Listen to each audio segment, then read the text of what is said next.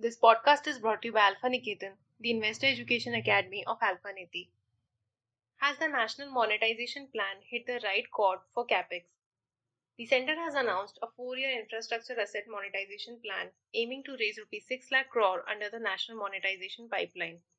Linked closely to the national infrastructure project announced earlier, government-owned brownfield infrastructure assets in 13 sectors would be monetized. Brownfield projects aim to improve the operations of infrastructure projects that have been built and are leased or offered for purchase. The NMP unfolds another leaf in the government and private sector engagement for better operation and maintenance through a paradigm shift in infrastructure operations, augmentation, and maintenance, aiming to leverage resource efficiencies and the ability of the private sector to dynamically adapt to the evolving global and economic reality. By leasing existing assets such as roads, ports, transmission lines, stadiums, training centers, a new stream of income would be generated to fund new infrastructure projects.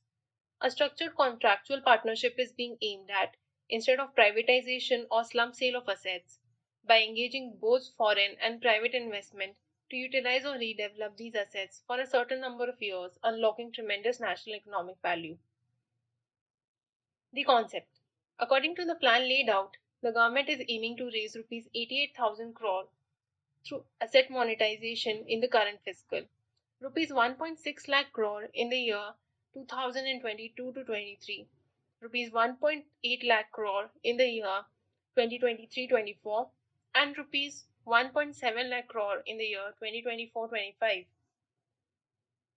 This will include 26,700 km or 20% of national highways throughout FY 2022 to FY 2025 to be offered on a toll operate transfer model under the aegis of the Infrastructure Investment Trust.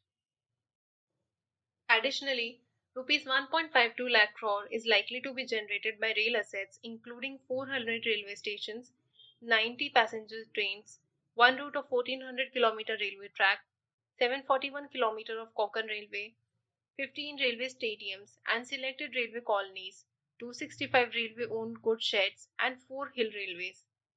Similarly, shipping assets of 9 out of 12 major ports, 17 coal mine projects, 25 airports, 8 hotels, 26,608 circuit kilometers of power grid projects, 2.86 lakh kilometers of optical fiber, and 69,047 mobile towers would be included in the plan. The proceeds will be used to finance the Rs 110 lakh crore National Infrastructure Pipeline. All eyes are also set on the asset monetization dashboard, claimed to be set up for monitoring real-time progress of NMP, providing a single umbrella approach to investors keen on taking over assets of government departments and ministries. Previous PPP models. Asset monetization would resemble public-private partnership projects through contractual partnerships or operations, management and development agreements. PPP triggers rather painful memories for the private sector because of its inept execution. However, there is a key difference between NMP and the previous PPP launched in 2013, when the risk was allocated to the private and public parties while trying to attract private capital into infrastructure. In this model, the risk associated with both developing and operating the assets were borne by the private entities. Acquisition and clearing delays under the PPP model led to cost escalation and the revenue projections falling to meet the expectations. This in turn led to unserviced bank loans and delays due to various litigations, thus adding to the strain on the entire banking and judicial system. These issues are sought to be addressed under NMP through different models: operate, maintain, and transfer, or redevelop, operate, maintain, and then transfer, which would be followed for monetization of existing assets.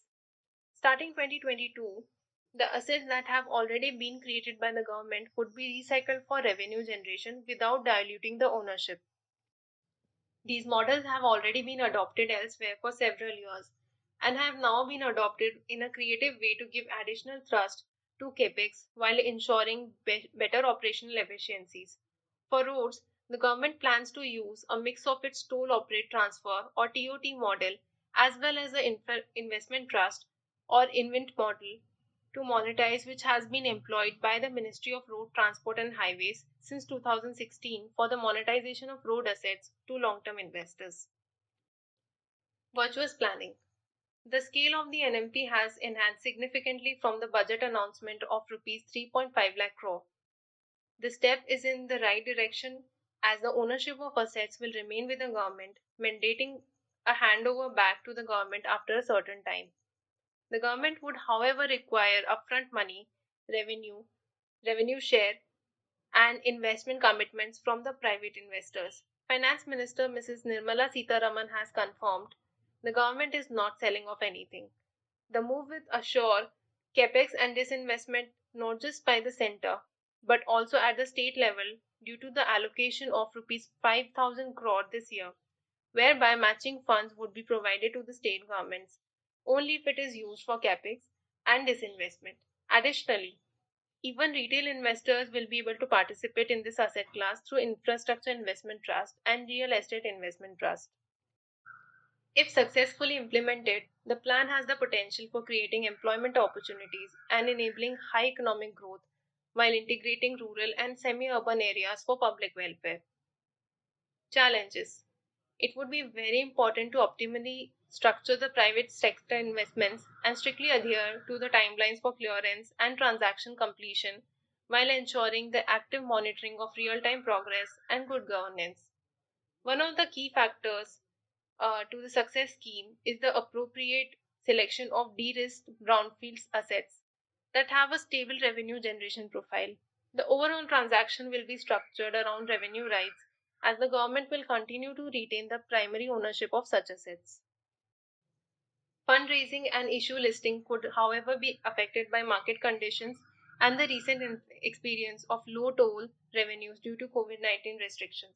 Apart from ownership and clearing issues, the government also has the mammoth task of attracting private operators to participate in the plan on the back of their response being somewhat lukewarm in entering into recent operating contracts. A robust dispute redressal system needs to be put into place since there are several entities and the regulators of different sectors apart from the central and state governments involved in the process of monetizing these assets across geographies. States at loggerheads. The participation and support of state governments is critical in the NMP push as the assets are often jointly owned. For example, of the warehousing assets of 755 lakh ton of storage capacity, about 343 lakh ton of capacity is held by the state agencies. The government would have to consider the interest of the labor force, especially in sectors such as mining, railway, on account of the perception that they would be losing job security because of the implementation of NMP. NMP is a great concept and its success would depend on effective implementation, participation of stakeholders and learnings from the mistakes in the past. Thank you.